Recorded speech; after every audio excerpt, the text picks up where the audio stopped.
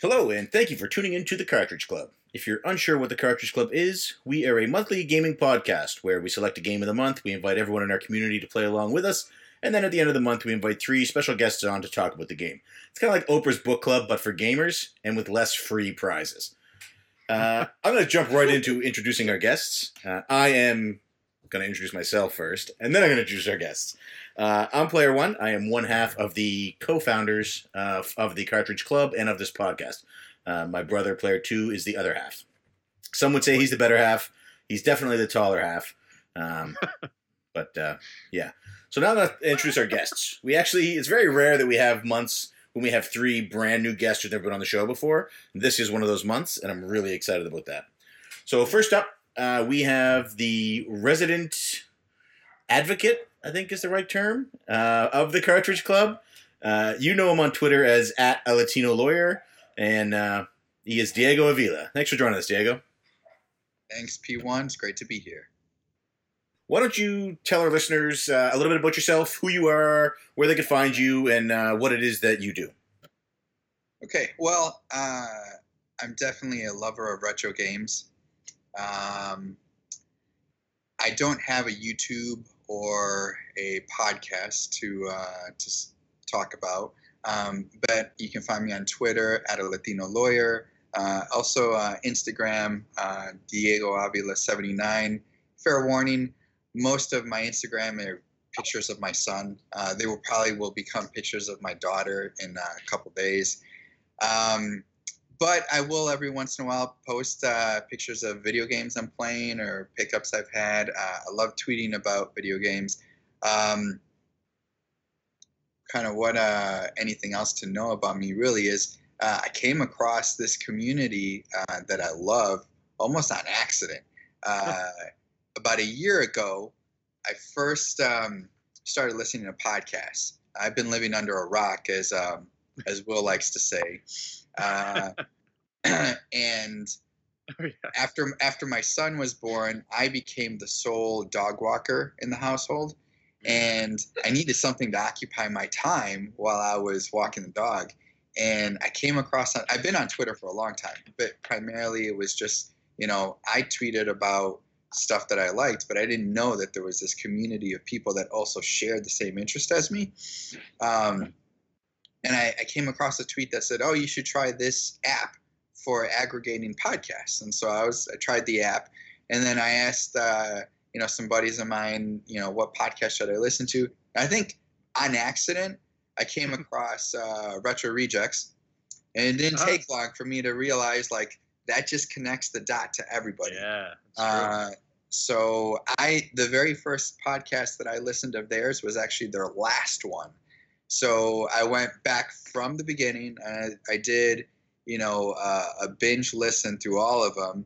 Kind of got caught up. Listened to Layla and Curtis. Listened to you guys. Listened to pretty much their entire run are people that are now either members of Cartridge Club or highly interactive with people in the Cartridge Club. And now you guys are pretty much my number one distraction when I should be working. That's awesome. That's a great backstory. So if any of Diego's clients are listening and you were found guilty, it's probably our fault that he wasn't as focused as he should have been. I'm sorry. Please don't come looking for us. But if you are listening to this and you are someone who was found guilty, I want to say a special thank you for finding a way to smuggle us into whatever jail you're at, and hopefully you're having a good Saturday. Diego, we're very happy to have you here, and I'm very excited to talk to you about this month's game. I'm glad you could join us. Next up, we have a fellow Canadian and a fellow retro gamer, and a man who donated a lot of time this year to charity, and that is, you know him on Twitter as @CanadianRetro. Thanks for joining us. Thanks for having me. I mean, I'm pretty excited to be on here. I've tried to listen a couple of times, but listening to podcasts is really challenging for me. So I don't really have that kind of free time. I don't have a downtime, not like a lawyer or anything like that. So I guess I don't really get a chance to to listen that much, but that was sort of like the number one question, I think. Was back in the day, I was like, hey, when am I going to be on the podcast? It's like, you have to listen to it first. So that's actually a myth. Most of our favorite guests have never listened to the show. But yeah, so basically I just have a small little YouTube channel. I put up basically pickup videos for the most part. You already previously mentioned I did the 25-hour Extra Life Challenge, which basically benefited sick kids hospitals recently. So stayed up for 25 hours, had a whole bunch of many of the members of Cartridge Club down in my basement here and playing video games all day long. Probably started my YouTube channel about 4 years ago. It really got inspired, I think, just from like checking out games for the most part. Like found those like usual suspect kind of channels like AVGN, guys like that. And I was just like, you know what, I'm going to use this to document my collection. And I wasn't really thinking much of it. I wasn't thinking anybody was going to really follow it.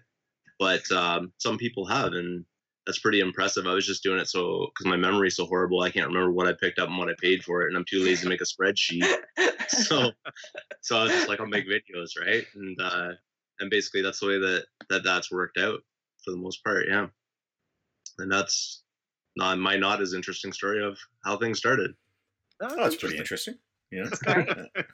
I think all of us wish we had that free lawyer time that Diego's got. Must be nice. Last but certainly not least, this is a Cartridge Club first. This is the first time we've ever had somebody on the show who has actually been in a video game, which is pretty exciting for us. So you know her online as Girlfriend.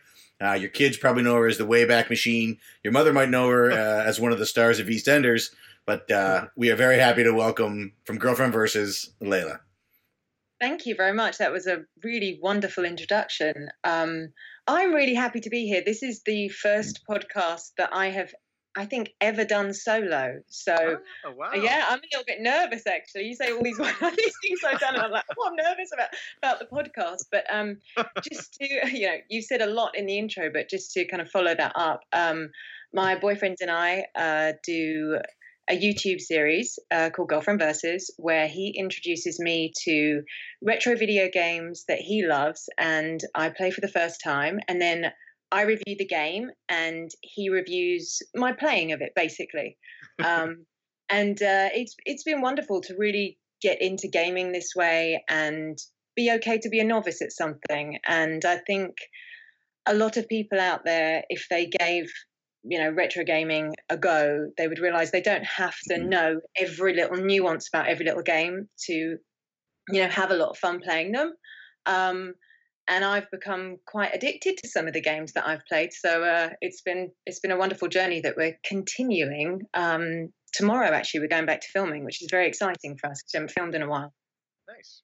Awesome. I am living, breathing proof that you don't have to be good at retro games to enjoy them. I am with you on that. Excellent. So we're extremely excited to have all three of you here. We're going to talk about this month's game, which I'm less excited about, but I am excited about the people I get to interact with. So that's I'm going to turn things over to my brother and sometimes my rival, player two. Why don't you tell everybody what we've been playing, Mark? All right. This month we have been playing Pokemon. It's the first Pokemon game, red, blue, or yellow. I mean, we're going to get into the difference between them, but they're all pretty much the same game. This is our first Pokemon game in the club. It was originally released in Japan in 96, and it came out over here in 98. Actually, I just found out in Japan it was released as red and green. I didn't know that. We got red and blue. They ended up releasing blue later as a special edition. But yeah, red and green there. Kind of interesting. Yellow was also released then 2 years later, and but it's all pretty much the same game, just with more Pokemon and things like that. So we played all three. You could play whichever one you wanted. Also, another fun fact, Yellow was the last Game Boy game ever released. Isn't that interesting? Wow. Good way to go out, I guess. But yeah, for those listening, Pokemon it's like an RPG monster catching game, I guess is the best way to describe it. And an anime came out and a card trading game, and it became a huge success. Everybody knows what Pokemon is, but this was the first one that started it all off. Is that something that's still current? Is Pokemon still like Yeah, I going, think or- so. I think it's failing though. Like it sort of dropped off. Popularity really But- waned after that original Yeah. entry. Yeah. That's too bad. They tried to go mobile, didn't work out. So who knows? Maybe it'll come back someday. Anyway, this was my second time playing through. Pokemon Red was the one I played through. It was actually my original cart from back when I was a kid. Since then, haven't really played another Pokemon game. I tried Heart Gold for like an hour or two and just couldn't get into it. So this has really been my only Pokemon experience, and this was my second time going through it. But that's just me. How about you guys? Diego, was this your first time playing? And what version did you play on? I played Pokemon Blue. This was the first time that I played any of the Generation 1 Pokemon games. Oh. I was probably already my last year of high school / beginning of college at the time this came. It is definitely my little brother's jam, though. Gotcha. And actually, I think the first time I ever saw somebody playing a Pokemon card, after I graduated from college, I was actually a teacher. I was a special ed teacher in Houston, Texas. And I remember I had students that played this nonstop in whatever free time that they had. And, it was really tough to be like a 22-year-old teacher, always pretending to be older because you didn't want your kids to think that you were like barely older than them. Right. And so I'd be like, oh, that's such a baby's game. They're like looking over their shoulder like, man, that looks really freaking fun. That's funny. Right on. So this was your first chance to really get into it then. Into this generation, I did buy and I own Pokemon X on 3DS. I really like that. I also vaguely remember playing Pokemon Stadium on N64, and that was addictively fun. I'm glad I didn't own it because I would not have done well in school. Yeah, I do remember getting Stadium back then too, because you could put your cart from your game into Stadium and play your actual Pokemon from the game on the big screen. It was pretty cool. I forgot all about that actually. Okay, cool. How about Layla? Was this your first time playing Pokemon? I first played Pokemon on Girlfriend Versus, and we just played the beginning of Blue. And then I carried on with Pokemon, and it's my favorite series of games. So I've played, I think, X, Soul Silver, Leaf Green, Sapphire. I own Black. I'm just about to get Sun as well. And I think I'm missing about 3 others as well because I just when I finish one, I go on to the next one. That's awesome. Wow. So I was really excited to be asked to do this one because I have a lot of opinions about Pokemon, and there are things I love and things I'm not so keen on. But so I had Pokemon Red. That's the one that I decided to do, and I played it on the Nintendo Game Boy SP. Right on. So good choice. Sticks out the back a little bit, so it's a little bit cumbersome if you're taking it anywhere. But it's Pokemon Red. Right on. I should have mentioned that too, because I was actually looking for my Game Boy SP. I can't find it. I don't know where it is. So I had to play on. It's actually your Game Boy Color Sean P1. Sean. So finding. I don't know if you guys remember or if you had one back in the day, but the original Game Boy or Game Boy Color, getting the lighting just right in the room that you're in is so difficult, and it makes it a lot harder to find time to play because it has to be in a bright room.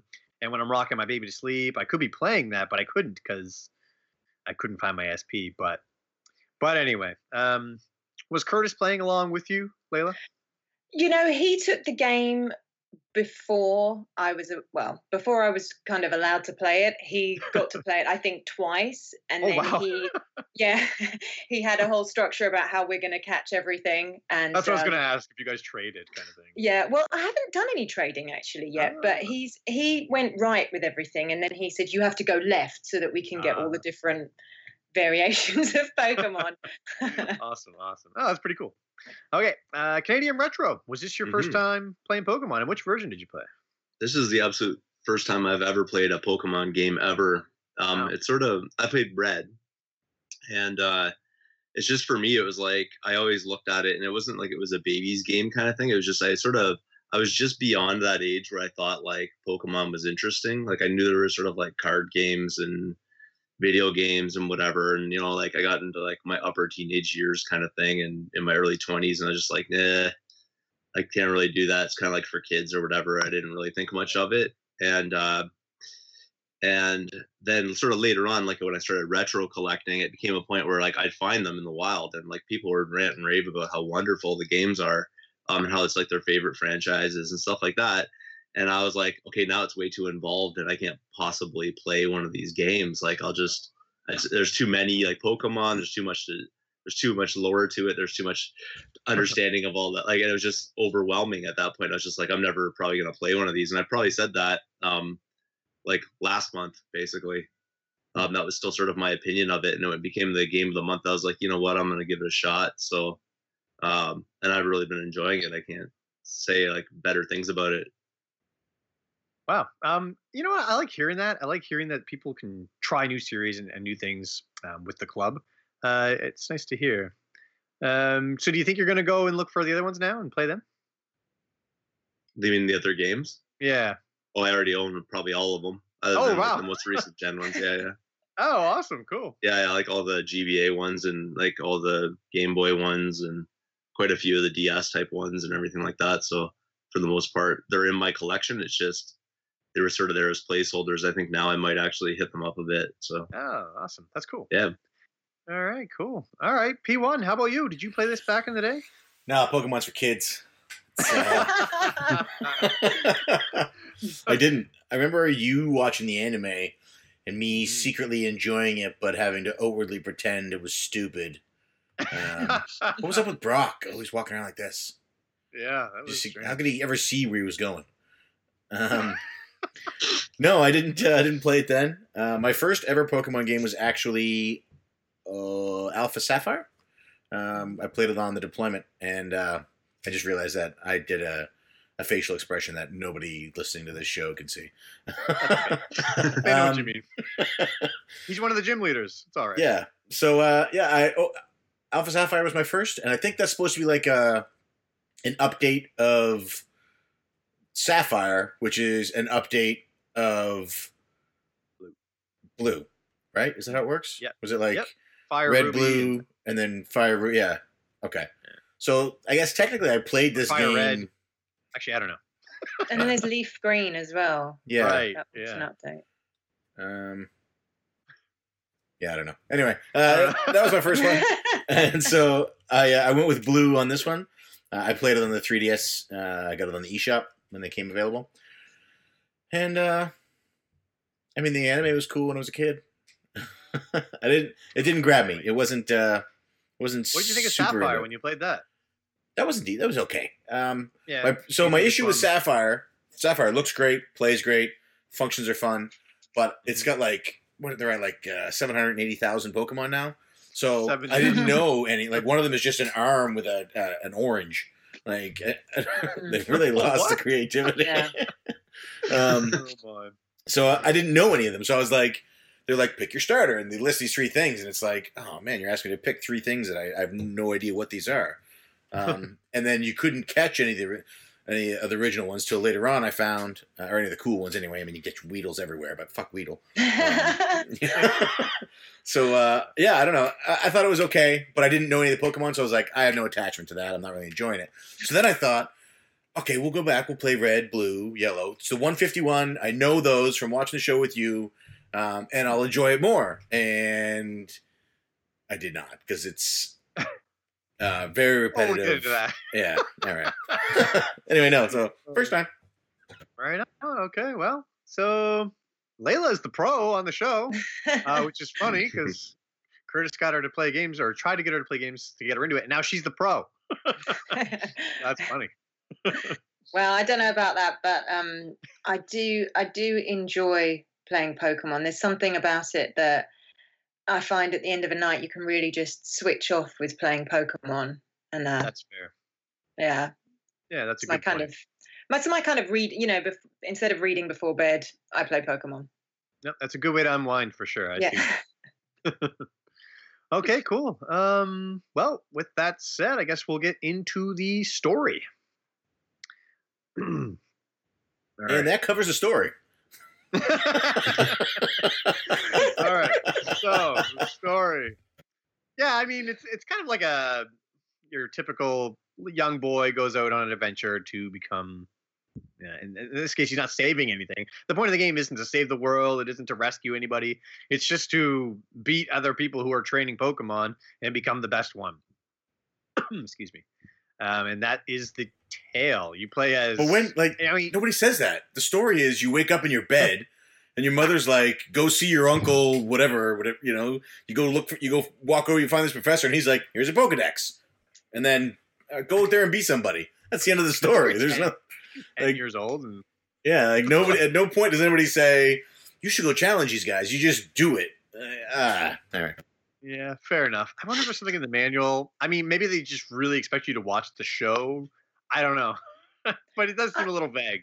I never watched the show, but they do. So I don't know what we're supposed to know. So I only literally know from playing the game. But there is the kind of sub-storyline that comes in every now and again of Team Rocket and how they're, Right. you know, being really mean to the Pokemon and not raising them properly and only using them for money, and that really you're rescuing everybody, the humans in the game as well, who are living under this tyranny of Team Rocket. So I think that's a nice kind of subplot for us when we go around collecting Pokemon. Yeah, that's a great point. I didn't even think about that. You're right, because like at one point there's an entire city that's just like controlled by them, and you take them out. But that's true. Team Rocket, bad guys. One of them. But it never quite gives me like a motivating factor for being nice to Pokemon because there's this lack of storyline there. Yeah, also true. Also true. In the show, they hammer that in really hard. It's like you got to be nice to your. Even at the end of this game, they're like, "Oh, you won because you know you love your Pokemon." And it's like, "Oh, okay, yeah, we share a bond." But in the show, they really drill it in. Like people are like beating their Pokemon and forcing them to evolve and all this other stuff. But yeah, you don't really get that sense as much in the game, I guess. But yeah, it's definitely there. So yeah, you're a young boy. You go out. There's 8 gyms over the world, and you're essentially going to go and beat every gym leader to then fight the final 4 and become the best. There's 151 Pokemon. Your Professor Oak, is he your uncle? I don't know. Yeah, you said uncle. And Yeah, I did. I think I instantly thought it was wrong. Yeah. Okay. All right. Either way, he's the professor of this town, I guess. And Julian has confirmed he is not your uncle. Thank you, Julian. Live corrections. So yeah, you go see Professor Oak. He's like, here's your first Pokemon.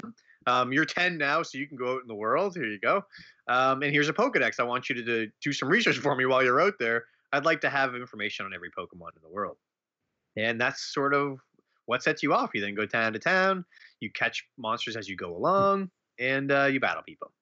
There are very few characters. I guess you could talk about your rival.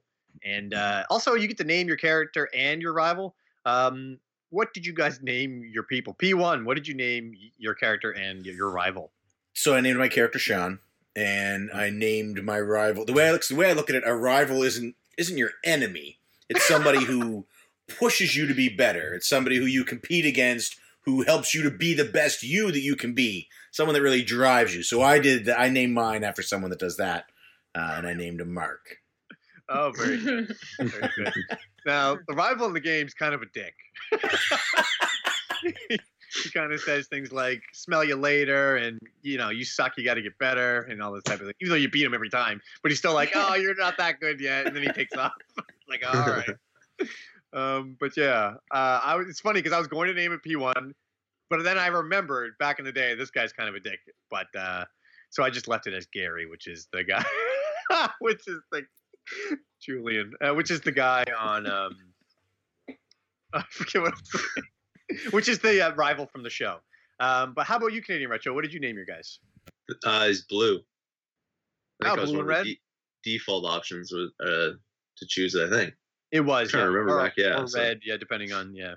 I just kept it that way because I was playing red, so I figured I would keep it straight in my head because I've been playing the game pretty late at night for the most part. Yeah. So, you know, I don't want it to be too confusing. Yeah, that is definitely a way to keep it straight. No doubt about it. Right on. Layla, how about you? What did you name your guys?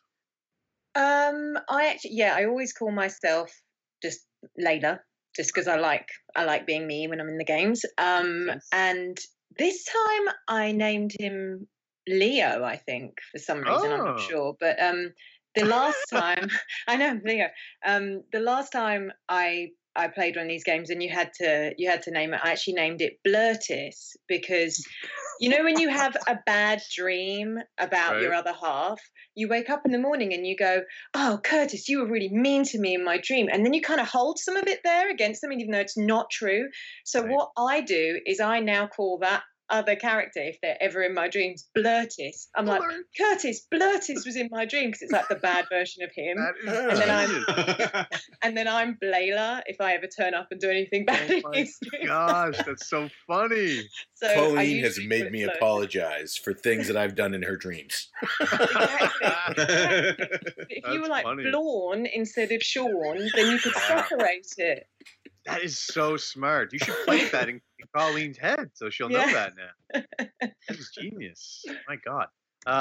Doesn't sound quite as nasty as Leo, but yeah, I don't know. I had a bit of problem though with the kind of naming and everything, and I couldn't work out. I don't know what was wrong with me. The delete button. So some of my Pokemon got called some really strange things and like weird symbols and things like that. So that's probably why I hit L and went, oh no, it's for the other one, not me. And then I just went Leo. Leo. That is funny. It's funny that we're talking about naming things because in the game you're also able to name your Pokemon. Yes. I guess we can talk about that now too because it doesn't really matter. I only named 3 in the game. When I started the game out, I was very ambitious. I was like, I'm going to name all 151 after Cartridge Club members. I ended up naming 3 and that was it. Actually, my Charmander was named after Julian, who's here listening now. My Pidgey at the time was Musty because I knew the last form was Pidgeot and he had this like really epic hair and he was right sexy looking like Musty. I was like, okay, we'll go with that. And then I had my Geodude, which is like the muscly rock guy, and I named him Joe. And that was my 3 guys that I named after the Cartridge Club members. And but that was me. That was the only ones I named. Did anybody else name their? Oh, sorry. Before I get into that, Diego, what did you name your character, your rival, and your Pokemon? My character, I named him the Dude. Oh, that's right. I've seen that, the Dude. And I'm struggling to remember the rival. I might have just gone with something generic like Ash. Yeah. Okay. Yeah. But at some point, I did start coming up with silly names for my Pokemon because I needed to keep myself entertained. I hit a stretch where the game was intensely boring, and then I get to Lavender Town, and it really became enjoyable again. So I had to do something. Say, and then you get to Pallet Town. Yeah.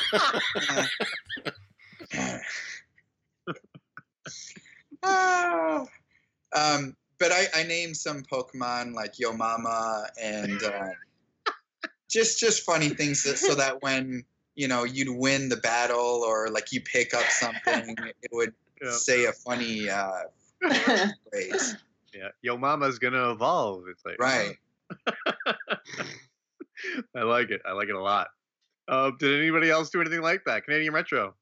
No, I pretty much kept them just like their stock names. I know it's kind of plain and boring, but I kept them their stock names because, like I said, I didn't know anything about Pokemon. Yeah. So I didn't want to like give it like some fancy name and then be like, I don't even know what kind this is. So I kind of like, so then if I got a double, like where I was getting a different kind or whatever, I'd just give it like a little symbol on the end or something like that to delineate which one was which. That makes sense.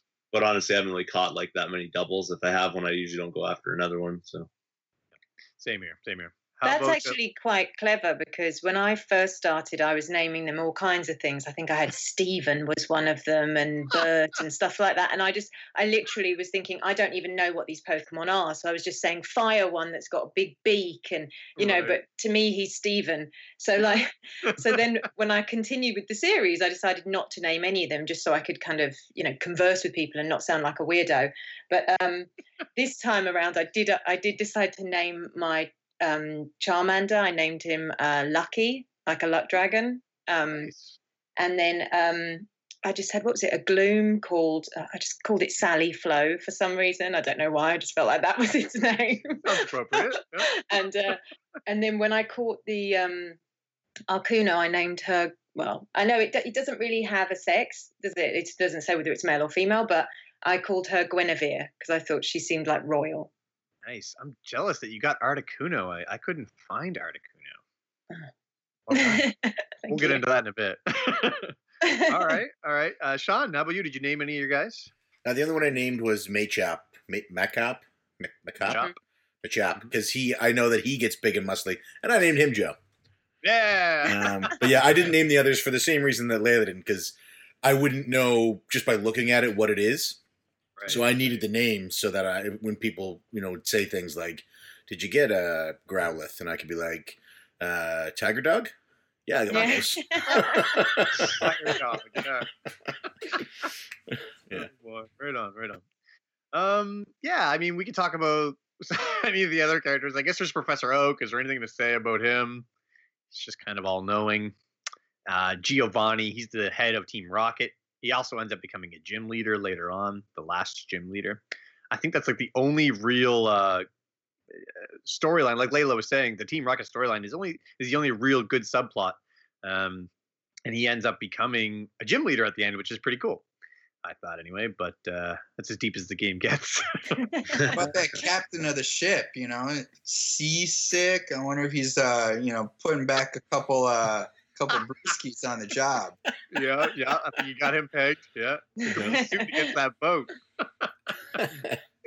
Yeah. Yeah. Not that many unique characters. Does anybody else stand out to you guys? There was a creepy character yes. that is at the door of, I forget which gym it is now, but the gym where there's all the ladies in it, and he's like, "Oh, it's nice in there. There's all ladies," and I'm like, "Whoa, what's that about?" Yeah, and the graphic is like an old man pixel. It's like he's an old creepy guy. Why is that man just standing outside? Like, that's so strange. Like he's the security guard, but not really. I don't know. I didn't realize that was creepy. I got to stop doing that in public.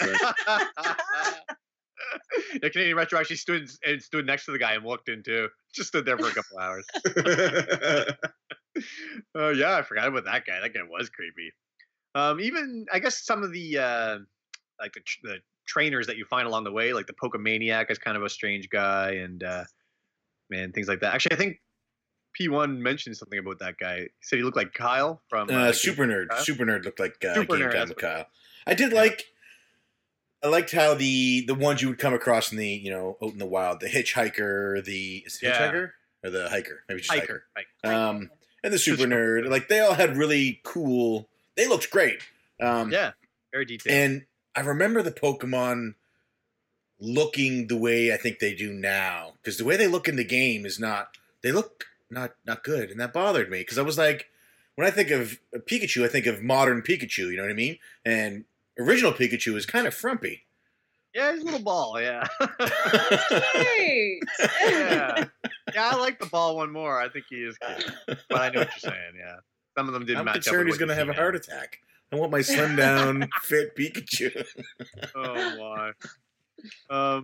Yeah, I think that's it. I think we pretty much covered the story and the characters of Pokemon. There's the Elite Four at the very end of the game. I guess we could talk about them. They don't really have a character. You only see them for 1 second and then they're gone. The Pokemon themselves are characters, though. Yeah. So, do you want to talk about the Pokemon now? I was going to save it for gameplay, but we can talk about them now. And what teams you built. I'll leave it up to you. Maybe you're in charge. We'll do gameplay. I think that's it for story. We'll get into the gameplay now. Because the biggest part of the gameplay is catching and leveling up Pokemon. So let's talk about them. As you go throughout the game, the whole point, you yourself can't do anything. You can't fight. You can't cut down bushes. You can't walk around bushes. You can't swim. You can't do anything for the most part. God forbid you get a flashlight. No, your Pokemon have to do everything for you.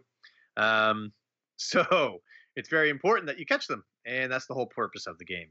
To do this, there are certain Pokemon that are stronger against other Pokemon. And finding out kind of like a rock, paper, scissors kind of mechanic, but a little more in depth.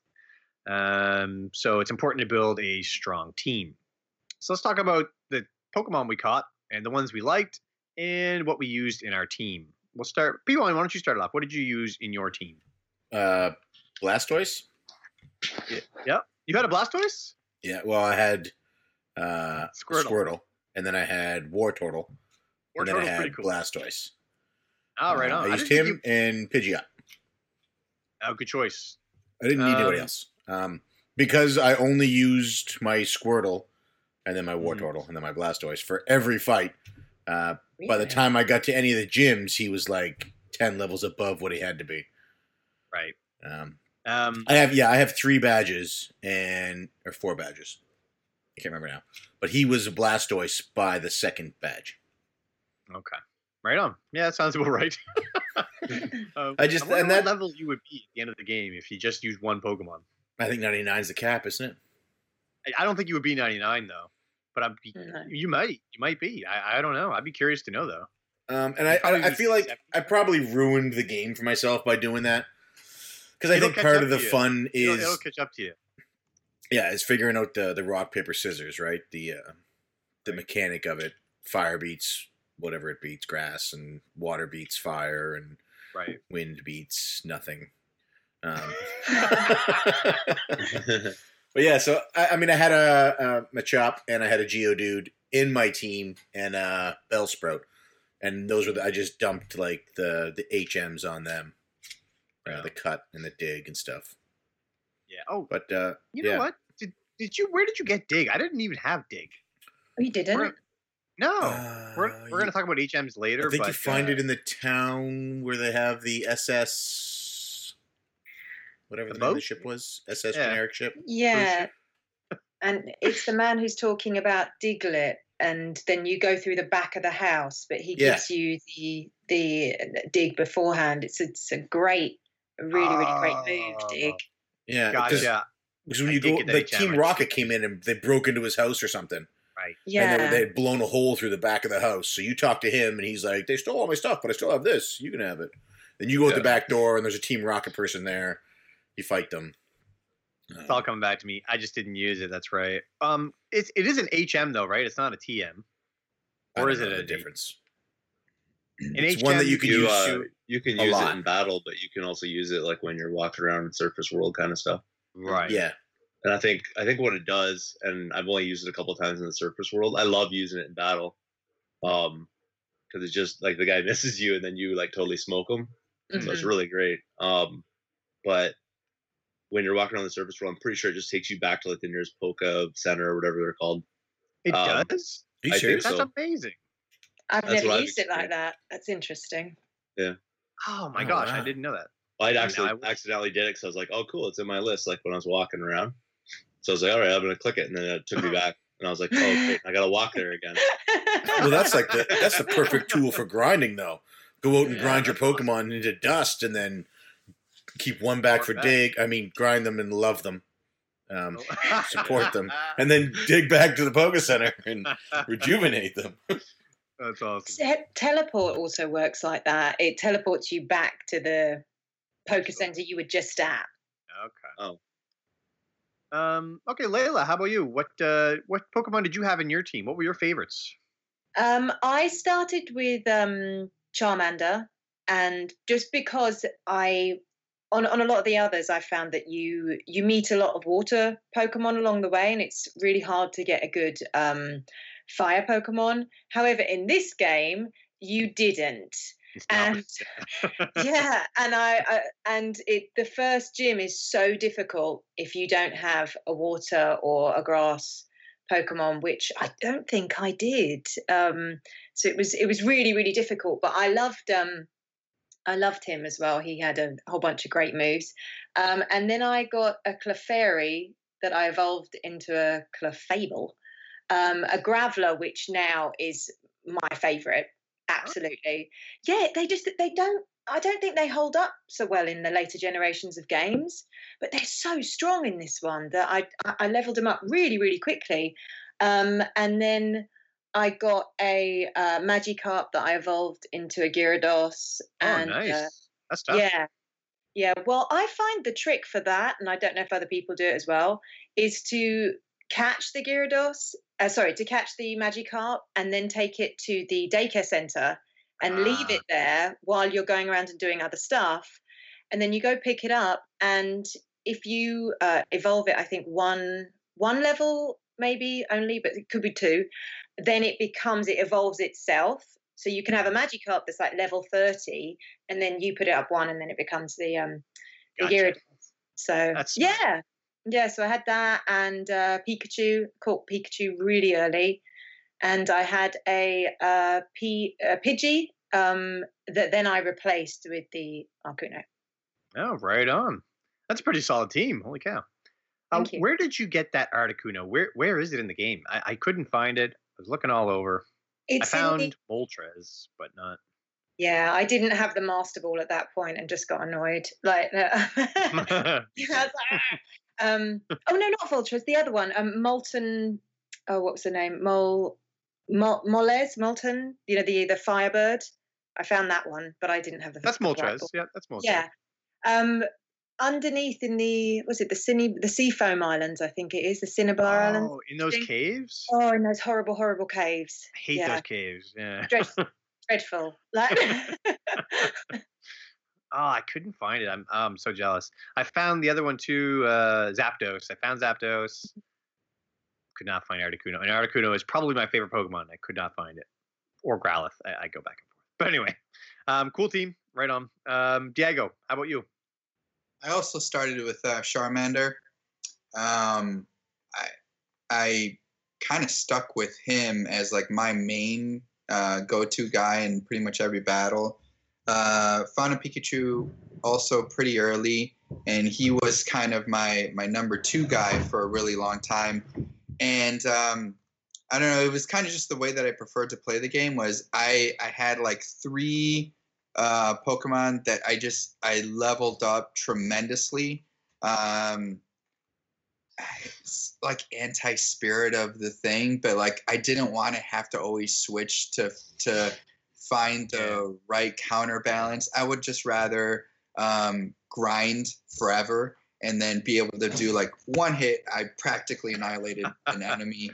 And so I stuck with Charmander. I had Pikachu and Eevee also. And then, you know, I would like, just for fun and to have things to rotate and maybe see different moves, the dig move on the whatever character that does that. I love that move just because like you're under the ground, and so I liked seeing another Pokemon waste his attack. Especially since like every once in a while you try an attack and it'd be like ineffective, or you know nothing happened. I'd be like, what?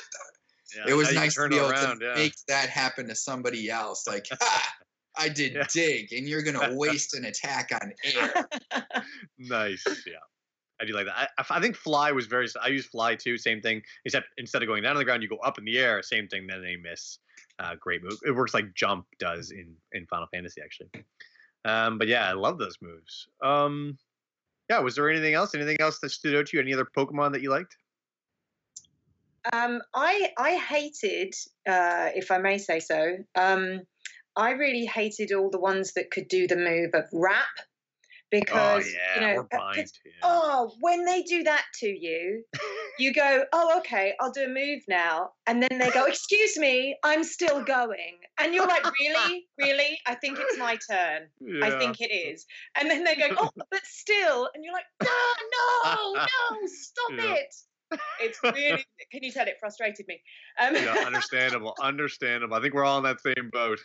There's a move that when Charmander evolves to Charizard, there's a fire move that he learns eventually that does the same thing to them, and it's great. It's like, ha. Yeah, I think fire spin or something like that. I know the one you mean. Yeah, that's awesome. All right, cool. Canadian Retro, what was your team? What was your choice? It's still my team because I haven't really finished the game yet. Just because I'm a noob play, so I don't really. I swear I like took like a whole session where I'm like playing for like an hour and a half, and I basically wandered around trying to figure out where to go. So with that kind of progress, it's taken me quite some time. But where I'm at right now, probably. I mean, I've stuck with the Charmander kind of character or whatever since the start. So he's always been on my team. And I sort of swapped them out here depending on what I was finding useful. But I do like the Graveler. Mm-hmm. Trying to keep the names all straight. Graveler, I like that. And again, it's the dig move, but he's like pretty much solid as a rock right now. Things that I'm fighting, they try to punch him and it's like 1 damage, or they'll say like that was super effective, and it's like 1 damage. So like that was super effective against him. And then the other one that I'm really enjoying right now is Dugtrio, because it does have that dig move, but just that deals out massive amount of damage. And when I caught it, it was like 10 levels above where I was at. So it's like pretty much just wipes out everything. That's awesome. And that's where I'm pretty much at with it. All right. That's a good way to do it. It's amazing how, because I think like what P1 was mentioning earlier, you probably could go through the game just leveling up one Pokemon. I wonder if anybody's ever done it. Because once something gets as tough as that, yeah, exactly. If something gets as tough as that, what's going to stop them? You know, even I know the Elite Four, they have like all of the like the starter Pokemon. They have the last version of that. One guy I think has all three of them. I can't remember right now, but so that could be pretty tough. But other than that, what's gonna stop you? You're just cruising. But yeah, I think you probably could just have a Charmander, and you can probably have a Charmander and not even evolve it and get through to the end of the game without ever having any problems. But I'm not sure on that. So I know they fixed that later on in the series, but I have questions. So you beat a gym leader, you get the badge. Does that badge say you're the gym leader now? Or it just says, hey, you beat this gym leader? I think you just get the badge, yeah. Yeah. So that person you beat them, but they keep their job. Right. Mhm. The only person you replace is like the master or whatever, the last Pokemon master. So your rival is going along, he's collecting all the same badges. Yeah. At the end of the game, you both have 8 badges, and he actually beats the Final Four first, and then you beat the Final Four, and you're like, oh, I've won. But no, your rival has already done it. Now you have to go beat him. Because he is currently holding the title of master. Okay. Yeah. And then he gets real pissed because he only gets to have it for like a minute. If you beat him. Yeah, what was I going to say? So those badges that you just mentioned, they do give you special abilities along the way as well. One of them makes your guys faster. One of them makes them hit harder or take less damage. And there's other ones that allow you to control Pokemon up to a certain level. So if you overgrind, apparently your Pokemon can become unruly and do whatever they want. I've never had that happen. Has that happened to you, Layla? It's happened to me, not in this game, but it has happened to me where you say, oh, do dig. And they're like, no. I'm just going to step out and not do this week. But yeah, so it's very, very frustrating because you have this really strong Pokemon that you cannot rely on. So you think, oh, I can't use that one until you get the gym badges. Gotcha. Okay. Canadian Retro, did that happen to you? Yeah, that's exactly what happened to me. I had one that I had gotten, and I think it must have it was fine. It was listening to me, and then it must have leveled up or something, and it was no longer listening to me. And I was like, fine, I'm gonna bench you. So I basically just I'm like, I own this. I am the master of this. You don't tell me what to do. I tell you what to do. So I took that Pokemon, I banked it. I can't remember which one it was, but I'm like, you're sitting on the bench, you're done, your career's over. That's funny. I'll bring out someone who's gonna listen. Yeah, that's good stuff. All right. So in the game, there are TMs and HMs. This is how you teach moves to your Pokemon, as well as they learn moves on their own as they level up. Did anybody did you even use TMs at all? Did you teach your Pokemon any of the item moves, or did you just let them keep the ones that they evolved with?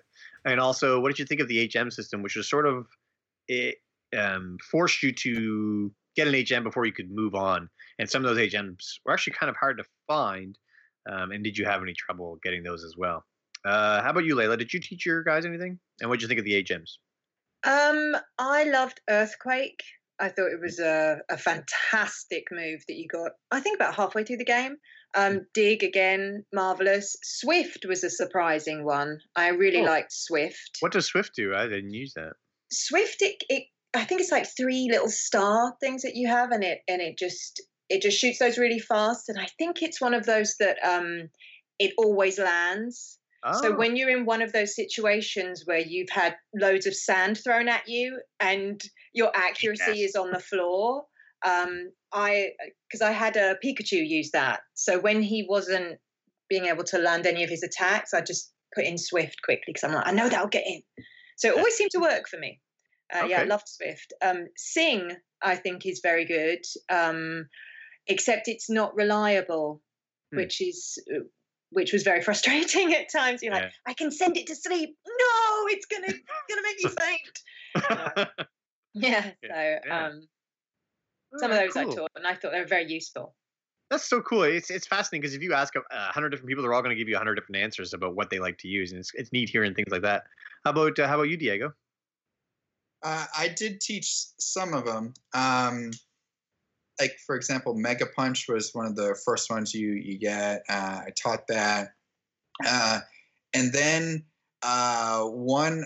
there were a couple I found that didn't actually inflict damage, but it was more of like the increase your accuracy. Oh yeah. I hate those moves. I hate them. I hate wasting a turn on something that doesn't take away somebody else's like health. Yeah. And so after that, I really was like, screw this. TM. It's like it became this bane of my existence because I don't know if it's TMs or HMs, but like you try and delete it, and it's like, no, that's too important. You can't throw it away. HMs. Yeah. So I just started ignoring most of them, to be honest with you. Fair enough. How about you, Canadian Retro? What did you do? For what? Sorry, again. What moves did you like to? Did you teach any TMs to your Pokemon? Yeah. And also, what did you think of the HM system? Because that's where, like, finding Surf. That's what was tough for me. I don't know where you got stuck, but was there anything that involved the HMs? I don't think I've gotten to Surf yet, but I just got, I think, Flash. Like that's how far I am. I think that's pretty early in the game. But yeah, that was to get into that dungeon or whatever where there's no lights on kind of thing. I've taught like different ones. Obviously I taught Dig. I think I taught Dig to one of them. I can't remember. I'm totally confused about it. There's so many of them, and there is, and they're not even labeled. That's kind of the bummer of it. It's like it's like TM03. I'm like, so what is that exactly? And then I have to click on it, find out what it is, and then I'm looking through my Pokemon going, do I want to chuck this on? So it's kind of become a little bit hectic, like to try to figure it all out. And I'm like, if I do this, am I getting rid of something important that I need? So I found that system's a little bit hard to manage. Without, like, I mean, I'm sure I could go online, I could look something up, but I'm trying to play it sort of like word of mouth only from other people, like, or if when I'm doing live stream, if somebody says, oh, like, that's a good one, like, throw that onto a Pokemon. It's sort of like being in the schoolyard kind of thing. That's cool. Getting advice, but I haven't looked up any playthroughs or any strat guides or anything to which ones to use. So I'm like really experimenting with them, but I like dump them onto Pokemon because my packet's full. So yeah, same here. Yeah. I don't know how many I tossed just because I needed room. Mm-hmm. Yeah. P1, how about you? Did you teach any to your guys? No, fuck that. I didn't. And it's a combination of the reason that Canadian Retro was just saying. Like, I don't know what TM73 is, and I don't want to give it to my guy because it's the same reason I don't like job systems in games. These Pokemon are going to evolve and they're going to get their own abilities that they're going to be the best at. Like, my Squirtle's going to get Water Gun, and then he's going to get Bubble, and I shouldn't have to teach him something if he's going to learn it already, and I don't want to teach him something that then later on he's like, I teach him Bubble Beam, and then all of a sudden he gets, Water Cannon, and now I don't have space for Water Cannon. So I got to pick something to remove, and it's like, well, what do I get rid of? Do I get rid of Tackle? Then what if I have to fight something that's immune to water? Like, so it really stressed me out. So I just put them in the Poke Bank there at someone's PC. I guess that's my PC was where I stored those. Well, wait a second, PC. You can do that? Yeah, you can store them in there. Oh no, what a sin! And the HMs, the only one I think I taught was Cut. I went into that cave that there was no lights, and you can get through it. It's just it takes a long time. Mm-hmm. You went through in the dark? Yeah, I didn't know that there was an HM that taught light. So I went in and I was like, all right, let's see if I can map this out. And I just walked around in the dark for, I think I started at work one day and it was like the full 4-hour shift or 5-hour shift of me walking around in the dark. Wow, what a rough life, man. That is tough. It was a hard day at work. Yeah, keeping the country safe. I thought lawyers had it easy. Holy jeez. Yeah, so no, I didn't use them. And I just feel like the Pokemon, if you're going to use them, then maybe there should be... No, I didn't use them. They should learn what they're going to learn, and that's it. You know what I mean? You shouldn't try and teach a duck how to dig, And then you can't. Some of them you can't. They're like, because I got cut, and I was like, oh, I'll just give that to my Pidgeotto. Because that's what he was at the time. And I was like, it was like, you can outlearn this. I'm like, now I got to carry an extra fucking Pokemon with me just so I can cut down these trees. And that's when I picked up Bellsprout. That's the thing that comes up. Because in my head, I was like, I'm going to get a Bellsprout because she is a plant, and it'll be almost like she's gone crazy and she's cutting down these other plants. That was my side story. That was, I felt, one of the more clumsy parts of this earlier generation of Pokemon, because in the later games you kind of preview what the move is, so you can see how strong it is, how accurate it is, and you can make a decision whether you actually want to put that in, your 4 moves or just chuck it out. And this, where you couldn't see what it was called, and you couldn't see what it did, or if it was actually better or not, or if it was one of those moves where it's like, oh, my speed has gone up, rather than, a big punch to the head, then you're like, you could end up deleting these phenomenal moves. And that is something that I'm really glad in later games they actually fixed. Definitely. It's the let's make a deal. You just won this car, or you can have what's in this box. Maybe. And what's in that box is never better. It's a box. That's a fucking car. That's a good point. And I guess Sun and Moon is the first one I think that you don't have to, like the HMs, you don't have to teach to a Pokemon in that one. Once you have the move, you just call a Pokemon that comes and does the thing for you and leaves right away or something like that. So you don't have to worry about giving up a move slot anymore. So something to look forward to. But yeah, that's the other thing is these HMs that you get, which bar you from moving on, you have to teach that to a Pokemon and keep it in your party. My boy Julian had cut the whole time, which was actually not a bad move. I used it a lot to finish off some enemies. But it sucks that you have to give up a slot to have fly or cut or anything like that, or surf. You have to give up a spot, but that's just the way it was, sadly. Oh, by the way, TM stands for Technical Machine. HM stands for Hidden. Hidden, yeah. Is it hidden? Thanks.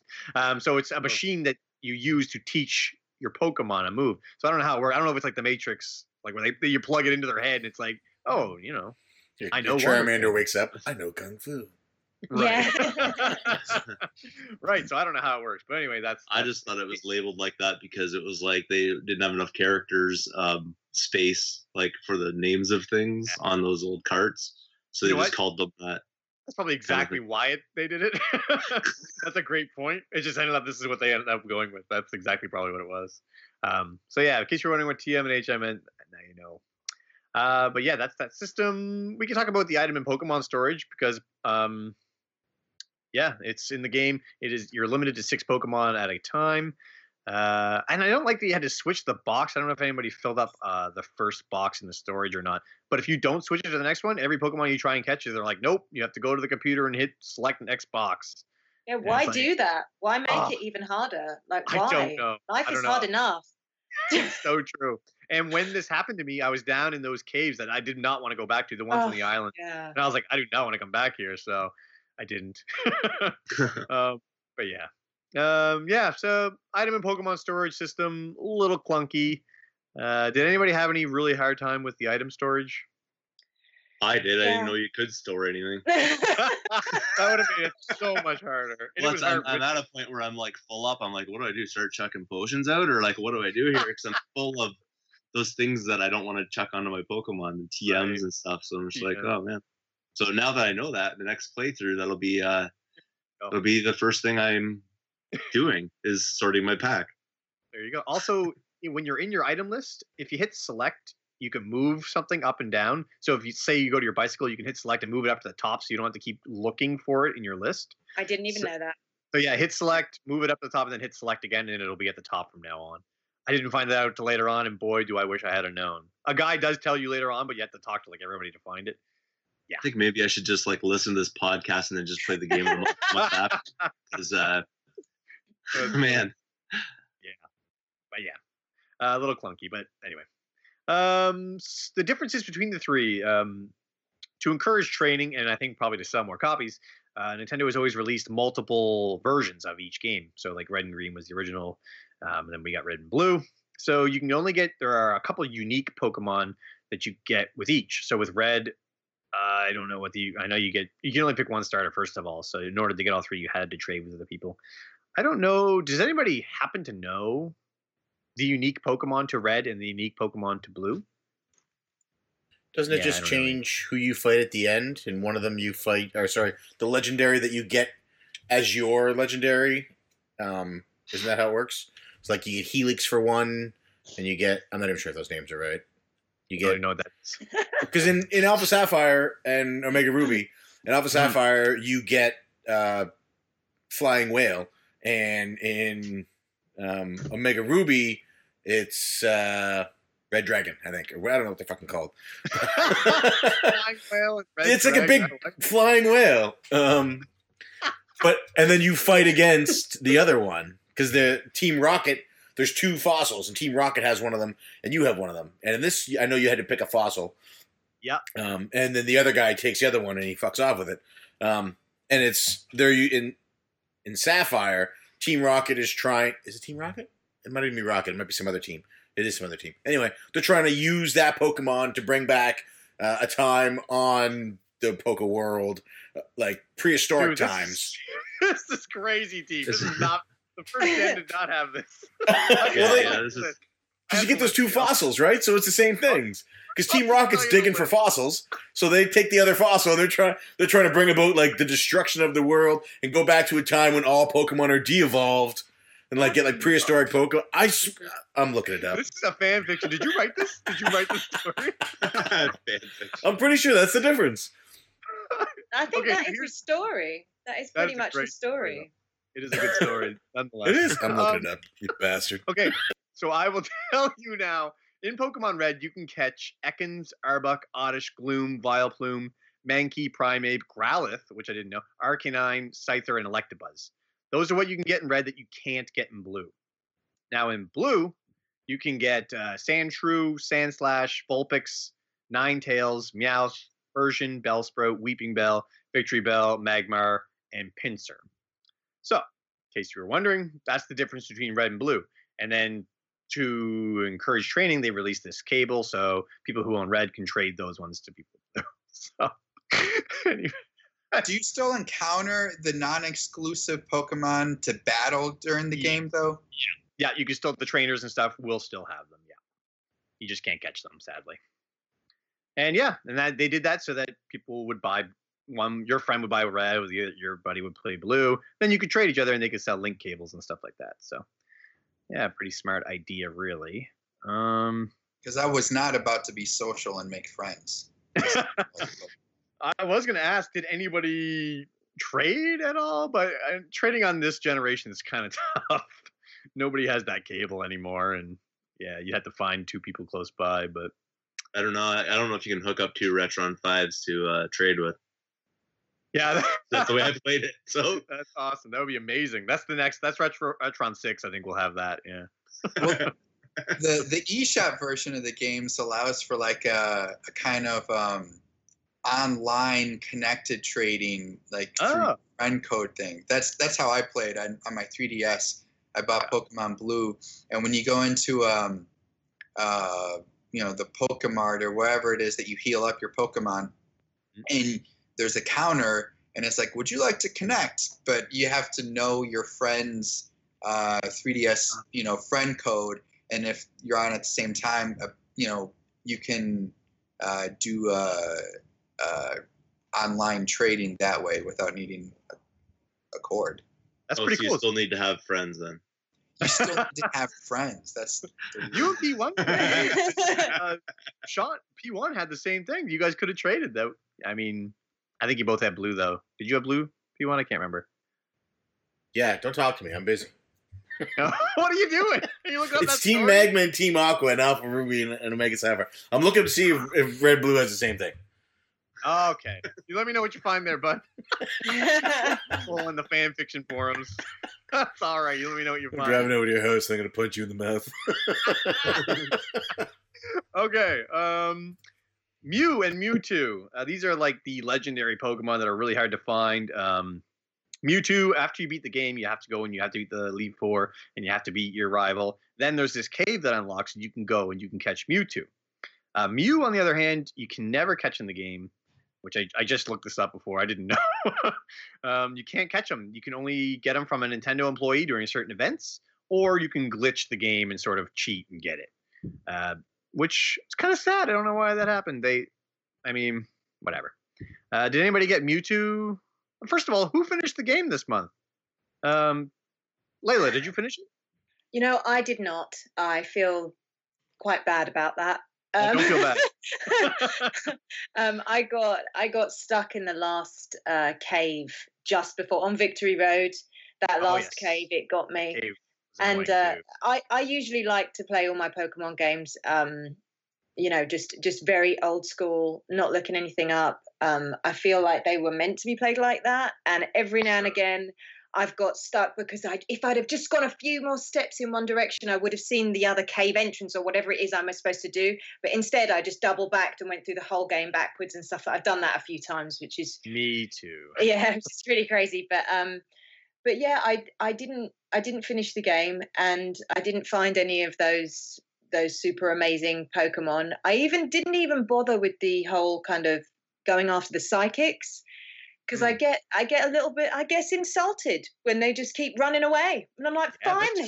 If you don't want to come with me, don't be part of my party. Like, there's only so long only so much patience I have for really sitting there and throwing balls after balls after balls at them that, you've fought hard and earned your money. And yeah, it's true. Actually, it's funny that you mentioned that because Abra was what I wanted. He was a psychic guy. I was going to name him P1. And I was like, this is going to be my P1. I'm going to go get him. And it was being unable to catch Abra, it was so frustrating. That's when I decided I'm done and I'm not naming anything else. that's when the end of it. That is frustrating because they just run away. Yeah, which you're almost at the end though. I don't do a lot of running anywhere. That's funny. Yeah, you're almost at the end. You're like 30 minutes away. You could totally finish it. How about you, Canadian Retro? How far did you say you got? I am right now walking through the rock tunnel, I think it is. So I don't know how far that is into the game because, like I said, I'm playing it blind. Like I'm not looking up anything. Mm-hmm. It's like my first playthrough. I'm playing it like I was a kid stuck in the middle of the country where I grew up, and no one to talk to about it. So I mean, if I finish it this month, I'll finish it this month. But I highly doubt that I'll even just because I'm stumbling around so much in it. Yeah. I doubt I'll finish it this month, but I think I'll carry it over. Fair enough. It can be and finish a little obtuse. There's no doubt. Yeah. And that tunnel is huge. That's a big tunnel. I remember going through that. Okay, how about Diego? How far did you make it? I've got 5 of the 8 badges. Oh yeah. Yeah, rock tunnel, like forever long. I hate it. the tower where the ghosts are, forever long. Oh, yeah. That one especially too is like, oh, you want to try and get to this stair? No, you're gonna have to like battle 14,000 things first. Yeah. But I actually did. The game really did grow on me, mainly for something that we're about to talk about here soon. So 5 out of the 8 badges. I don't think I'm going to be beating the game. Probably by the time that this podcast airs, my daughter's going to be born. So I may not play video games, for like the next 3 years. Who knows? I hear you, man. Well, congratulations. Yes, congratulations. Okay, P1, are you still looking something up there, or no? I'm done. What did you find? I may have been incorrect about the possible subplot of the destruction of Kanto. It sounded really good. How far did you make it? How many badges in were you? I think I got 4. I'm gonna say 4. It might be 3. Okay. I did Brock. I did the house full of girls. Is that 3? Did you beat Giovanni? No. You beat Misty. You beat Brock. Misty and Brock, yeah. Yeah. I think that's it. Is that 3? And you beat the house full of girls. That's 3. Oh, isn't Misty the house full of girls? No. Is it Erica? Erica. Yeah. Okay. I might have 3 then. I don't have my 3 Okay, fair enough. Either way. Very good. It's yeah. I was don't have a lot longer than I thought it would be. It wasn't for Dean. Dean did it in a day. Yeah. Or I was like, That's this is the game of the month, and then there was a Twitter posting. And Yeah. he was done. And he did have a 24 pack of batteries that he went through, but How did he no, do it in a day? yeah, I don't know. he one day he didn't get 151 Pokemon. But he beat the game in a single day. That's awesome. Yeah, That's Dean might be amazing. part Wow. machine. Lawyer or something? He actually connected that's right. He's a lawyer. All kinds of time. This guy's probably guilty anyway. We're just gonna keep battling. I was worried. I didn't think I was going to finish it. Actually, it took a snowstorm, so I had to go to work, and I left early to get there so that I would crash. But I got there with lots of time, so that's how I was able to finish the game. Otherwise, I forgot how long this game could be, and I didn't come close to 151. I clocked in at around somewhere between 15 and 20 hours, just to do the main, just to do the main story. I think I had like 30 something Pokemon. There's a lot more I could have done. But yeah, it's a lot longer than I thought it was that I could remember. And then last podcast, P1, I mentioned we're going to be recording on like the 12th, and I started panicking. Luckily, that didn't happen. But yeah, that's the gameplay. Was there anything else gameplay wise that you guys wanted to mention before we get into the sound? Anything we didn't cover? I think we pretty much nailed it. Okay. Let's talk about the sound. Were there any... Hold on, not that. Oh, okay, go ahead. Sorry, I was doing something else. I shouldn't be multitasking. That's I should be okay. focused on the job at hand. Right. I think if you don't... I'll save it for my closing thoughts. Oh, hold on. Oh, yeah. Julian, did your mic come off mute?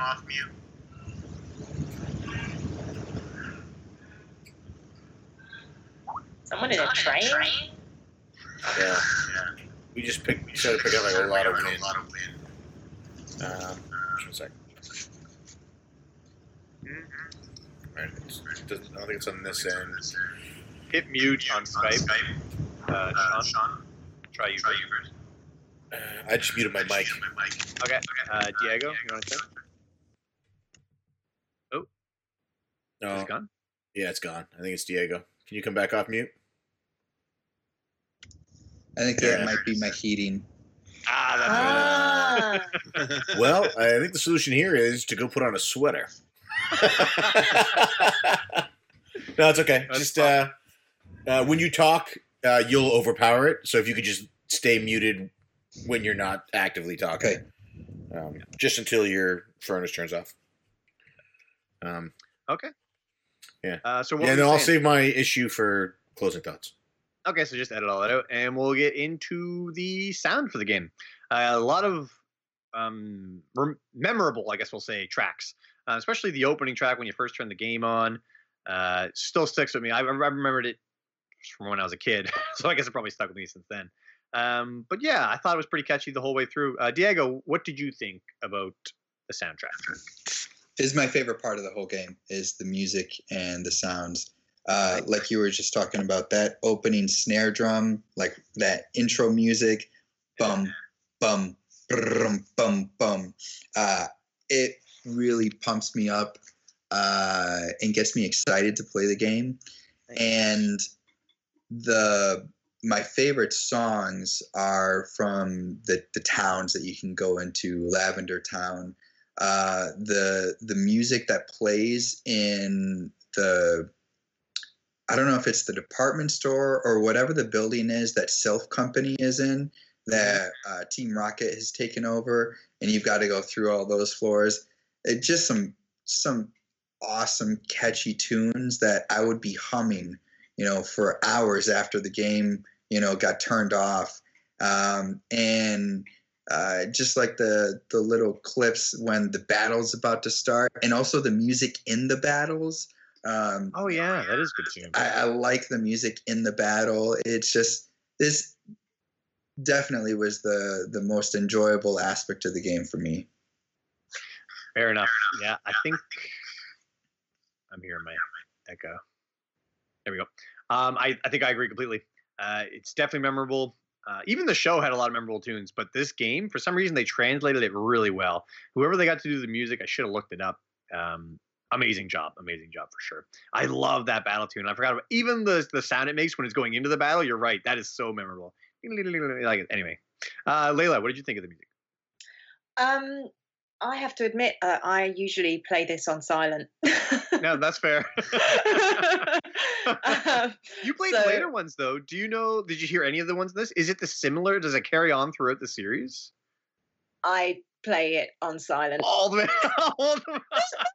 That's fine. That's fine. I did have, every now and again, I'll by mistake hit the volume, and it will go up. And bits I have heard though, when they were in the ghost tower, the tower, the atmospheric. They thought about it and they've made it very atmospheric. And I do like the little jubilant kind of jingle at the end of the battle when you win.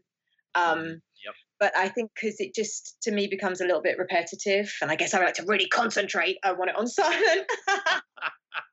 Yep, that makes sense. That's fair. Sorry, composer. Don't worry, he's fine. Don't worry about it. Or she. I'm not sure. Canadian Retro, how about you? What did you think of the sound? I don't know. I don't really have much to say about the music. Obviously, you guys have way more complimentary things to think about it. But for me, I mean, no, I'm not saying I don't like it. I mean, it doesn't suck. It's just it's kind of like I don't know. I haven't really like clung to it, or it's not meaningful to me. I guess because it's my first play. So I guess for some people that have like nostalgia ears or something for it, they're like, oh yeah, and it reminds them of something or gets them into something. But for me, it's just like that. I don't know. It's not bad. There's nothing wrong with it. I just don't really notice it when I'm playing. It's just there.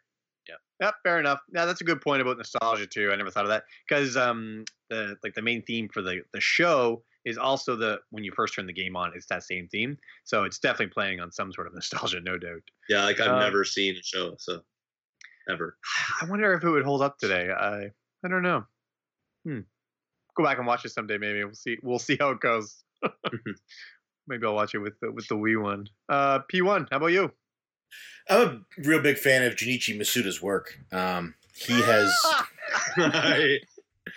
has actually worked as a composer, producer, and sometimes programmer on the entire Pokemon series right from day one.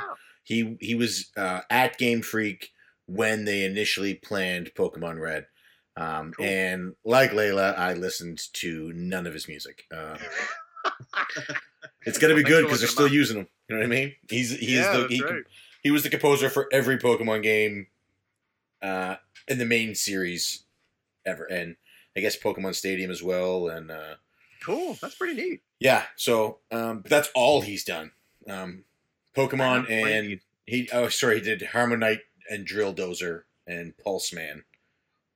He did Drill Dozer. Oh yeah, that's all Game Freak, I think. Yeah, I don't know. But so I didn't listen to it. I listened to a little bit when I started, and there's only like 2 songs, isn't there? There's the fight song and the walking around song. Is there any different song? Its own theme. Couldn't tell you. They all sounded the same to me. Like I thought it was I'm not fighting song and I am fighting song. So well, I was really. I mean, I get it's a Game Boy, so you can't. But on the show, like when the Pokemon speak, they say their name, and in the game when they speak, they just say "wah," and and they all say it, and it was just I was like, man, I'm really excited. It's like what Pokemon am I using? Oh, I'm using "wah, wah." Like, you know what I mean? I wanted to hear Jigglypuff, and I wanted to hear him sing or her sing. You know, I wanted to hear my Squirtle say Squirtle. You know. I wanted to hear Geodude. Disappointed. I remember being disappointed. And I didn't get any of that. I got. Ironically, my Geodude did say Joe, so that was kind of interesting. That's all he would say would be Joe over and over again. Just Joe. It's like the show. That's all I was. Just like the show, yeah. Yeah. You know what? I'm sure there are people out there that love this Pokemon soundtrack.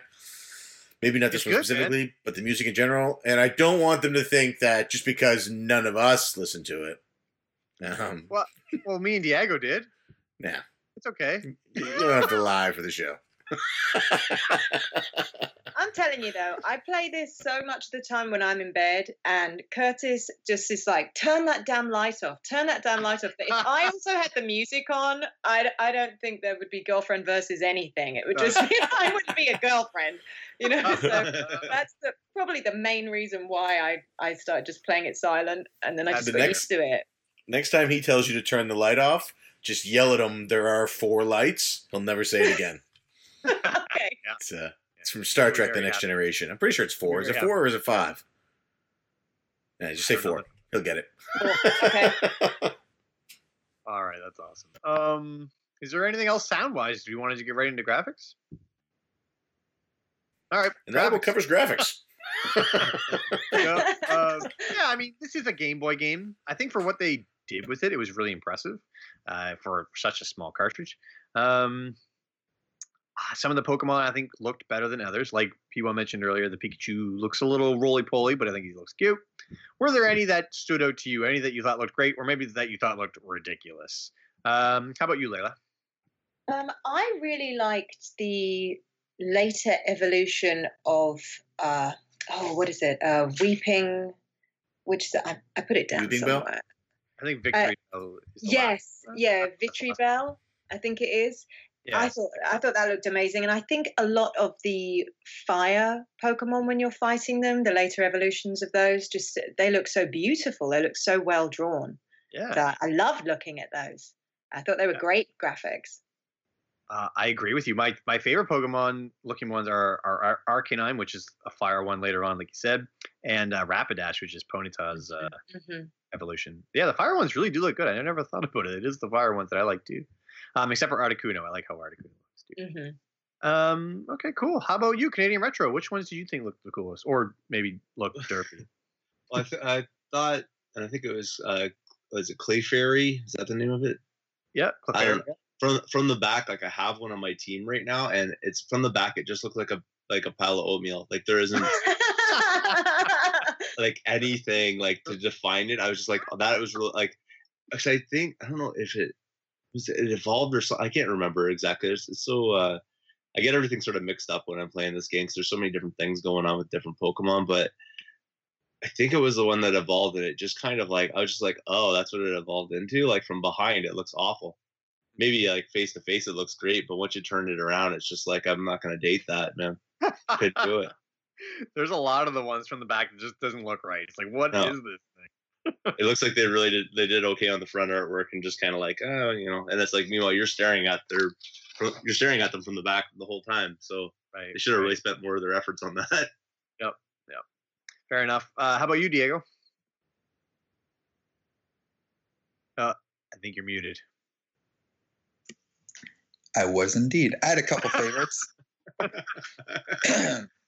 I liked the Pokemon Hitmonchan or Hitmonchan, whatever. It was the one that you got to pick. Like, oh, I've got a gift for you. You can choose this or this. I thought he looked like something out of Mike Tyson's Punch Out meets Pokemon. He wore punching gloves. I thought that was cool. I also really liked Growlithe. I just liked the styling of the hair. I thought that was neat. Jigglypuff, Pikachu, Clefairy also. Some I was less fond of, mainly just because they pop up all the time when I'm walking in grass or whatever, and I'm hoping to find some Pokemon that I haven't caught already. So I got sick of seeing Rattata, and got sick of seeing Pidgey, and if I don't see them ever again, that would probably be okay. Yeah, fair enough. Yeah. Oh, Cubone too. I thought Cubone was cool. Really cute little guy with the skull kind of thing on his face. Yeah, kind of dark. I think the skull is like its mother or something. It's dead mother, so it's quite dark. It gets pretty dark. Yeah, once you delve into the game, some of the descriptions for these Pokemon are really strange. Yeah, okay, cool. P1, what did you think? Were there any that stood out to you other than the roly-poly Pikachu? I actually I think Kitty Retro said it there. I do like the way most of them look from the front. When I'm fighting them, they look great. Pidgey looks great. Squirtle looks awesome. Like, they have so much detail. They look the way they're supposed to look. And then I get them on my team, and it's like they've been mashing that ball for so long that they're like they're indistinguishable. Like I pull them out of the ball, and they're all hunched over, and it's like I can't tell what's going on. You know what I mean? My Blastoise has this weird growth coming out of his neck. Yeah, it's true. And I'm looking at the front of the game, and I'm like, no, he's supposed to be awesome. That's a big cannon back there. And then I'm looking at what I have, and it's like, what is going on? Yeah, I don't like, and visuals are a big thing for me. We've said it before, that I am very heavily influenced by how a game looks. The walking around the world graphics are simple. They're 4-bit, maybe? I don't know what Game Boy is. It's 8. They're simple, but I can accept that. The in-fight graphics look better. The Pokemon you're facing look great. Even the ones you see all the time, they look nice. And even the ones that look weird, like the Gloom with the snot falling out of his nose, like he still looks good. But then I get him on my, like Growlithe. You're like, oh, Growlithe looks awesome. He's got this beautiful mane, these great tiger stripes, this cool tail. I can't wait to have him on my team. And then I get him on my team, and he looks like an old dish sponge. And it's just completely takes me out of it. I'm like, I'm just going to use my Squirtle with the goiter, I guess. Goiter Squirtle, wow. Yeah. So it bothers me. Right. But that's why I think I don't... I'll save it. All right. Well, you know what? With that said, was there anything graphically, first of all, that anybody wanted to mention that we didn't cover already? I don't know about the others, but because I played Red, like mine was all in different shades of red. There was some green, I think, in it as well. But I've heard that then if you play it in blue, it's the shades of blue. And I don't remember when I did play the beginning of blue if that is true. I'm not certain. No. I played it on the crappy Game Boy, so I didn't get any color. But people played it on the 3DS. Was there a blue hint or tint to it? On the 3DS, you have two options. One, it's the green tint, like on the old school Game Boy, and then you can press both left and right triggers. And I think when you hold that down and press Y, it switches to like a grayscale color scheme. But those are the only two options that I saw. Okay, cool. Good to know. Yeah, because mine's like, I don't know if anyone can see that, but that's definitely red. So, yeah. So on the my Game Boy SP, it's very red, and then just the people are green or the Pokeballs are green. Yeah, I see it there. Yeah. That's something. Definitely. And also when the Pokemon are actually in the list, when you look at your own list, some of them have the same image. Like my Graveler and my Charmander seem to look exactly the same, but then when you pull them out, the graphics get better, like you're saying, and then when you fight them, they're even better. And it would have been nice if there was more continuity between them, because some of those images were so beautiful. Yeah, that's true. Why are they the same? Because I noticed that there's some that I was like, maybe they're grouping them by class or something, but there seems to be no rhyme or reason to the ones that look. Yeah, you don't have an answer. I know the water ones all look like that seal or whatever it is, and the flying ones all look like the bird. But then there's this catch-all that seems to be like the Charmander or the Graveler. That's just this like little creature, but it feels like it could be almost anything.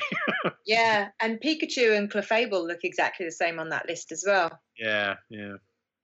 So I mean, I'm sure there's an answer, but I don't have it. Yeah. Probably just like another limitations kind of thing. They can only come up with so many sprites in the thing or whatever, so they can only put it together so many ways, and that's something they had to skimp on. That's most likely it. I'm sure. But I'm playing it on like a big screen TV, right? Oh, yeah. So how's that looking? Well, it looks great to me. I don't know. I don't have any complaints about it at all. I mean, I understand obviously the limitations of the original cartridge, but I think it looks pretty gorgeous for what it is. Good. Probably one of the better looking Game Boy games, definitely. as Yeah, far that's as the tech they used. that's a great point. Like, it's important to remember this was on, and it was old, like really old. It wasn't Game Boy Color even. It definitely wasn't Game Boy Advance. So yeah, for what they had to work with, they did a really good job. All right. Anything else graphically? All right. I think that's pretty much Pokemon.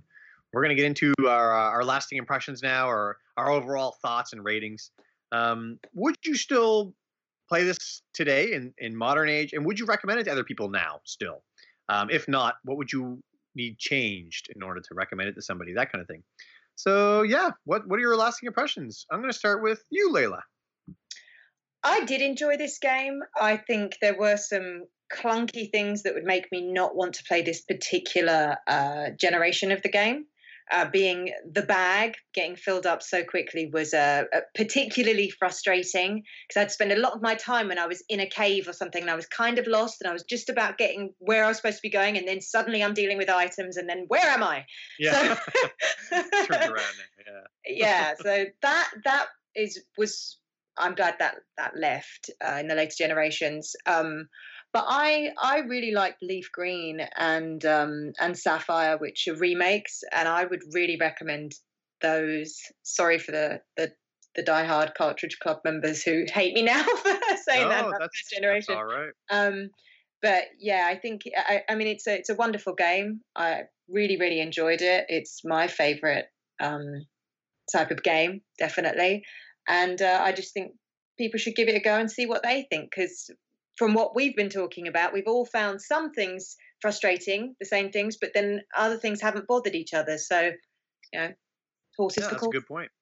And I'm happy you mentioned Leaf Green. A lot of people say that's a great recommendation for your first Pokemon game. So I didn't realize that was a remake of the original, and that's awesome. I think that's a great way for people to get introduced to Pokemon then, because as much as this game, it does hold up for what it is. The next step up would be better, especially if it has the same story and everything. So I recommend Leaf Green too, for sure. Okay, cool. Canadian Retro, what were your overall thoughts? I mean, still recommend it? I absolutely recommend this game. Like I said before, I was a naysayer for Pokemon stuff. I pretty much was of the opinion, even when I started collecting, I was just like, Pokemon, I'll put it in the collection. It'll be there. Someone comes over, they want to play it, kind of thing. But I was just like, it's too overwhelming, and I was wrong, to say the least, when it came to that. And I think playing these games is a good way to start, and you might as well start at the start, where it all began, and there's nothing wrong with playing it. Any of these old games, you could say that about NES games, you could say that about, they're all clunky, they have some bad mechanics that need to be worked out, kind of thing, but I don't think it's a deterrent for me. I think if you're playing something like this, like I said before, I thought it would be a little overwhelming trying to get into Pokemon, and I found that this experience sort of eased me into it. It's not a particularly challenging game if you spend the time playing it, so I don't see why a person wouldn't be interested in playing it these days, kind of thing. Yeah, no, well said. And I love hearing you say that too, that you had a reason to go back and look at this game now, and you actually enjoyed it. I think that's great. Awesome. Diego, how about you? I would recommend this game to people. I would add a little caveat. I think you need to be patient with the game, especially if you're generally playing modern games, or your recollection of retro games are kind of like more of the AAA retro games that we think of now, Final Fantasy II, the Dragon Warrior Quest series. You're not going to pick up Pokemon and think, oh yeah, this holds up against those types of titles, because it is a different type of game. It grew on me. I found it a very charming game, and it had a lot of. I can't say it's nostalgia because I didn't play it back then, but it has the same feel to me like when I play a nostalgic game, because the elements are so similar. The neat character design, interesting music, stuff like that. So, and I can't even put my finger on it, like what it is that keeps drawing me back to this game. I have a 3DS loaded with games that I still haven't finished playing. And, you know, I open up the 3DS and I keep wanting to play Pokemon over other stuff. And I can't even say it's like that great of a game, especially first generation compared to like X or later stuff. But I've really grown to like this game, and I think people should give it a shot. And if you don't like it, well, you know, too bad. That's awesome. No, that's a great way of putting it. And I love hearing people who didn't play back in the day still liking it now. I think that's awesome. Cool. All right. You're up, P1. So, when I play an RPG, I like to see my characters progress.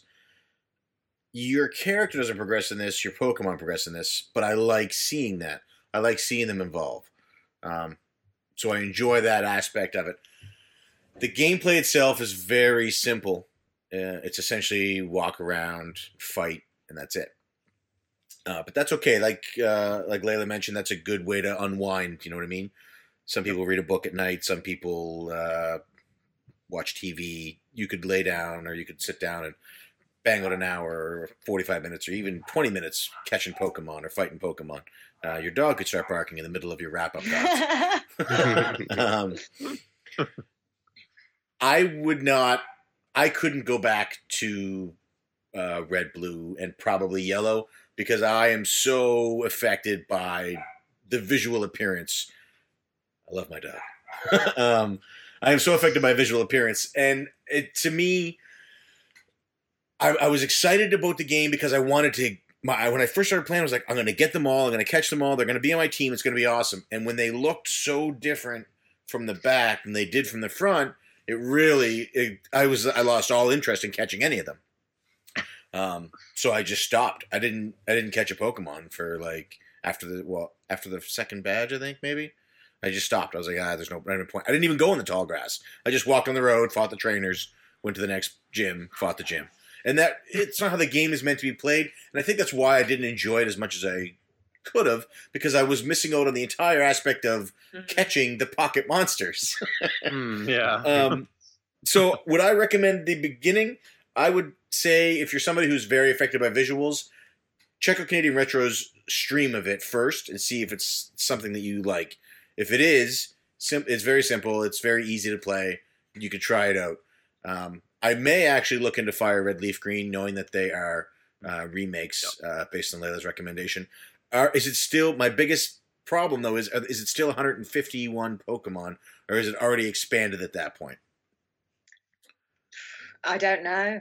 Okay, that's what turns me off from the new ones, because I think Alpha Sapphire looked great. I think Pokemon Sun and Moon looks great, but there's 700 and some odd Pokemon, and I don't have the time or the desire to learn 700 Pokemon. And there is a sweet spot as well with Pokemon. Just from my point of view as a player, where you reach this point where you know what you're doing. It looks good enough to kind of believe in it, and it's not quite so clunky. They've worked out some of the kinks, but then the later games, which I also do love, are extremely complicated at times and have a lot of subplots of different things that you have to do, which in some ways can be fun, but then it takes it away from the main reason you're there playing Pokemon. So I think some of these like Leaf Green, Sapphire, even I think Diamond was somewhere in that middle kind of sweet spot for me, just from my opinion. Okay. I am definitely going to... Mark, do you own Fire Red? I don't. I'll track it down. Only one I got. I may try that. I wouldn't recommend going back to the beginning, because everything that I've heard and read from Pokemon fans is that the series just has gotten better with its... each iteration. So I personally wouldn't recommend going back to the beginning, especially if you're new at RPGs or if you're sort of on the fence about RPGs, because it's a hard pill to swallow, I think, going back to the Game Boy. And I do believe a lot of it is the limitations of the console it's on. Not to knock the Game Boy, but I never had one growing up. Mark had one, but I didn't, because it was for kids. Yeah, so I mean... I don't know. Go ahead. Sorry, go ahead. Oh, was gonna say I'd pretty much have to disagree with that. I think it's a great starter because it is so simple in its mechanics and what you have to do in it. But to each their own, right? Like, however you feel about it, you might find like if you find those clunky things interfere with that, then maybe. And that's a good point where it is so simple and some because I'm saying as a starter RPG for someone, but I am not new to RPGs. You know what I mean? So to me, like, simple's not good. I want to have an active time bar, and I want to have a skill tree that I have to unlock and stuff. But I don't, not knowing that, I like those things going into. So I could see your point with the simpler gameplay. It would ease somebody in better. And I say simple, but it's not like just a tap A and that's it. You need to figure out what is stronger than what. What is this guy gonna do compared to what this guy's gonna do? So there is some complexity there. It's just as far as RPGs go, it would be considered simple. Well, I was new to RPGs. Like this was the first Pokemon Blue at the beginning was the first RPG I think I'd ever played, and I really enjoyed the beginning of the game. And I think for anyone just starting it out, the beginning of the game, you don't hit any of those roadblocks that kind of frustrate you as a gamer. You hit them later on. So I think maybe the beginning of the game is more enjoyable just to see if you really like it and give it a go. And then if those things really get in the way, you can play the game as a remake, in a later generation. So maybe that's a good way to kind of, split the difference. Yeah, that's a good point. And it's only like $7, I think, or something like that on the eShop, or $10 maybe. 10, I think, yeah. I mean, really, I've thrown away $10 on a meal at McDonald's. That didn't last nearly as long as an episode of Pokemon. Yeah, and definitely doesn't look as good from the back like the Pokemon either. Yeah, so I guess that's my thoughts. Yeah. All right. Not for me. Well said. Well, that's us. That's our podcast. Let's take a look at what the club thought. We have this thing called 3-word review. Everybody sums up their experience with the game in 3 words. Not or less, though. Just 3 words. Has to be 3 words. That's right. Okay, so do you have those up? I do have them here. And I believe Rambox still has 3 extra words that he is allowed to use because you missed him like 3 months in a row. I think Musty actually has some, too. I'm not 100%. I can't remember, but somebody has them. I'm revoking Musties. So, 3-word review. Big thanks to the Cane and Rinse podcast. We actually got this idea from them, reached out to them. They said, by all means, steal it from us because they had already stolen it from someone else. Yeah.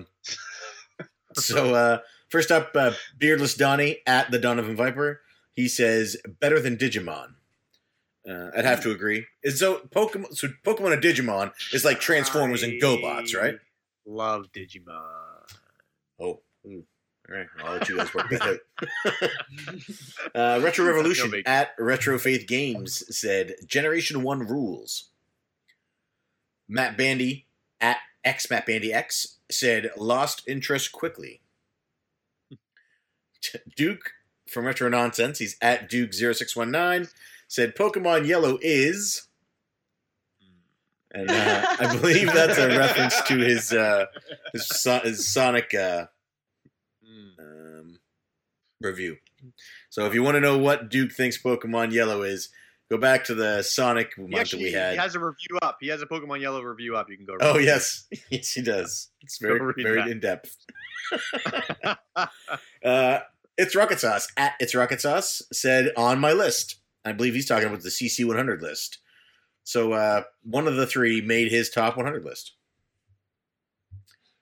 I actually think, because no Pokemon game made the top 100, and I think spoilers. I think it's because they were split up. So people may have voted for red, blue, X, Y, and they weren't lumped together. I might go back through and see if any of them would have made it had they been joined. Go by generation, yeah. Yeah, I think you should. John Payne at NES Payne said, "Gotta catch them all," and he put the little apostrophe for catch 'em. I don't know. That's a tough one. That's gotta catch 'em. Musty Hobbit at Musty Hobbit said, hasn't caught me. He's also playing it alongside Final Fantasy 15 right now, so I believe his view is probably skewed slightly. And the last one we have from Twitter is from Curtis at Girlfriend Versus, and he says, PETA wouldn't approve. Which is very accurate because they do not like when you jam your pets in small containers and then carry them around and make them fight each other. But so that's the 3-word reviews from the community. I just want to take a second here. I know we don't normally do this.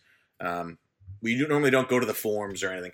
There was 3 really good stories on the forums this month talking about Pokemon and how people had interacted with it or affected with it, been affected by it. You guys to do their 3-word review while you look that up if you want. Yes, please do. All right, Diego, what's your 3-word review? Surprisingly fun game. Nice. How about Layla? Charming walk outside. Oh, like it. Like it too. Let's go with Canadian Retro next. Blew my mind. Nice. Now is blue BLUE? Yeah. Nice. Mine is going to be Play Leaf Green, which I think is same version but better. P1, my 3-word review, I do have them up here. My 3-word review would be Not From Behind. Oh. Goodness. So there's if you have a chance, go to www.cartridgeclub.org, go to the forums, this Cartridge Club section, and then the Pokemon. There's a lot of great write-ups, and people had a lot of great memories with this game. There's 2 that I wanted to... I don't want to read them all because one of them is really long. I'm going to do it anyway. What time do we got? Yeah. You just edit it so later if you want. So the first one I'm going to read actually is Curtis's from Girlfriend Versus. So he said, really stoked to revisit these games again. In fact, I was so stoked that I revisited the entirety of Pokemon Blue in October. I couldn't wait. I had to know if it still held up after all these years. My verdict. First, a little history. I was a total poker nerd when the franchise initially caught fire here in the States. I collected the cards, participated in tourneys, and played the game endlessly. My appetite was insatiable, until I stopped. What hit me at that perfect sweet spot during adolescence quickly faded into obscurity as I outgrew this silly little kids game, and moved on to whatever the cooler, older kids were into at the time. The world of Pokemon I knew started and ended with Generation 1. Flash forward some 15 plus years, and I started a little YouTube show called Girlfriend Versus. I'd make my girlfriend play a variety of games across various platforms and genres with the hope that I might catalyze the same sort of intense love for video games that I have. And it worked. Sort of. I had definitely fostered an interest that didn't exist previous to Girlfriend Versus, but it wasn't until we played one particular game that I knew my experiment had worked. The game that did the trick? Pokemon Blue. Ew. That same bug that bit me so many years before had bit her too, and it bit her hard. After we finished the episode, she wanted more. It was the first time she asked to keep going. Hell, it was the first time she wanted to play on her own. So I gave her a Game Boy Advance SP and Pokemon Sapphire, and she was off to the races. Soon she would buy Leaf Green and Diamond, and so on, blasting through every generation, far surpassing even my own skill and knowledge. What had I created? Enter the Cartridge Club. For the first time ever, Layla and myself will be playing the same game, albeit red and blue, side by side on our own. Hence, I'm excited. Hence, I couldn't wait until December. Hence, I've already beaten it. My verdict? I love this friggin' game. Now, I've only ever known the first generation, so I don't feel hindered by the knowledge of improvements, of which I'm sure there are many, in addition to subsequent generations. I am just as addicted to it as I was when I was 12, perhaps even more so. I never really put much thought into catching them all when I was younger. However, now I feel it is my duty to max out my Pokedex. Layla and I are working in tandem to complete this goal. I have my link cable for trades, and I have an extra cart to get my Mew glitch on. Now, if only a damn Taurus would show up in the Safari Zone. A minor quibble, but still. So that's Curtis. I wanted to talk about Curtis just because I love that a game that he loved as a child could be something that you two as a couple bond over now. My fiance and I had something similar with Child of Light. It was her first RPG, and I played through it with her as I controlled a little sprite on the Wii U. And the fact that Pokemon is able to do that is amazing to me. And because a lot of people talk about this Pokemon phenomenon and how can this game that's so simple be so big? And it's because of memories like that and memories like this one that I'm about to read. by King Garlock. So he says, back when I was in junior high, I got a GamePro that had info on Metal Gear Solid. I was very much into the hype for that game and wanted it very badly, plus combos for rival schools in the back of the month. They had a 2-page spread on Pokemon. They talked about the concept of the game, showed images of the Pokemon, and talked about the different versions. I was beyond interested. When I saved enough money, I actually bought both Red and Blue. I bought another Game Boy from a friend that wasn't really into gaming anymore and went about getting started. Then I lent Blue to a good friend of mine, and we had a mission, all 150, which we did catch. Then for Christmas, Metal Gear Solid and Pokemon Yellow. I have an intense love for Generation 1 and Pokemon in general. However, I never bought another game till Heart Gold and Soul Silver on the DS. Then after that was X, Omega Ruby, and just recently Sun. I really enjoyed how the game was so simple to just pick up and play, but at the same time did have some strategy. The game was able to evolve, but yet still keep what made it great at its core, a simple, fun game. I was happy when they put Generation 1 on the 3DS Virtual Console. I got Yellow due to being able to get all Gen 1 starters in the game. I really miss this old gem. I still have the old Game Boy I played the games on, but sadly, I no longer have those cards. So there's that one, and then the other one was on Facebook, and I don't have it in front of me, and it was Anzi from Rad Rascals. Him and a guy at school initially played this one together, Pokemon Red and Blue together. They were not friends. They didn't know each other. And they both got Pokemon. One got Red, one got Blue. And they played it together, and from that point, they became friends, and they stood in each other's weddings, and they're still friends today. Oh, yeah. So It's a good story. Yeah, like Pokemon is more than just a game. Pokemon is a movement. It's this powerful force almost that brings people together and gives people anyway, people like it. There's no deep moment at the end there. It just kind of fell flat there. Yeah, go read the forums. There's a lot of good stuff, and because I know I didn't have a lot of great things to say about this game, but I believe I am outside of the norm. Most people enjoy these games, and the reasons are there, and they just, whether they find them at the right time of their youth or they find them as an adult, they're definitely worth checking out. Well said. Sorry. And with that said, oh yeah, that's the show. I think that's Pokemon. So I want to thank our guests for being here. Canadian Retro, thank you. Thank you. People can find him on Twitter at Canadian Retro. You can find him on YouTube. You can find him on Twitch. If you get him on Twitter, shoot him a message. I'm sure he's happy to give you links to everything. As well, thank you, Diego.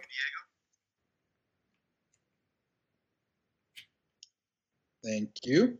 I don't know if you were waiting for me to say something back. I usually wait. You can find Diego on Twitter at @LatinoLawyer, and you can soon find him on the brand new podcast, Les Cartridge Hermanos, with Julian Vega. It's an all-Spanish version of the Cartridge Club. You can thank you for being here. And lastly, from Girlfriend vs. Layla, thank you for being here. Thank you very much for having me. And you can find her on Twitter. It's at Layla Birch, correct? Mm-hmm. And follow her there. Girlfriend versus, I think. Exactly, at Girlfriend VS on Twitter, and on YouTube. Definitely check, and Instagram, I think. Definitely check them out. They have some really great stuff on there. And if you're in the movies and you hear a voice that sounds familiar, it just might be her. Yeah, it very well could be. Next month, I'm going to have muzzles on my dogs. Next month, we are playing Mini Ninjas, which is available on the Wii, the PS3, the Xbox 360, and the DS. We have 3 great guests lined up for that. I'm very excited to play that game. I have already beaten it. I beat the Wii version a couple years ago. I'll be playing the PS3 version this month. Or January, sorry. So I'm excited for that. And I want to thank the listeners. So if you made it through this whole podcast, thank you very much. If you're listening to it on iTunes, Stitcher, or Google Play, please head over to www.cartridgeclub.org, where you can find other great podcast videos and blogs, such as Retro Fandango, Girlfriend Versus, and Musty Hobbit. If you're already a member of the Cartridge Club, you can head to www.patreon.com/Cartridge Club, where you can give as much or as little as you like, and every cent donated goes directly to improving the community for everyone involved. I'm Player 1. I'm Player 2. CC Unite.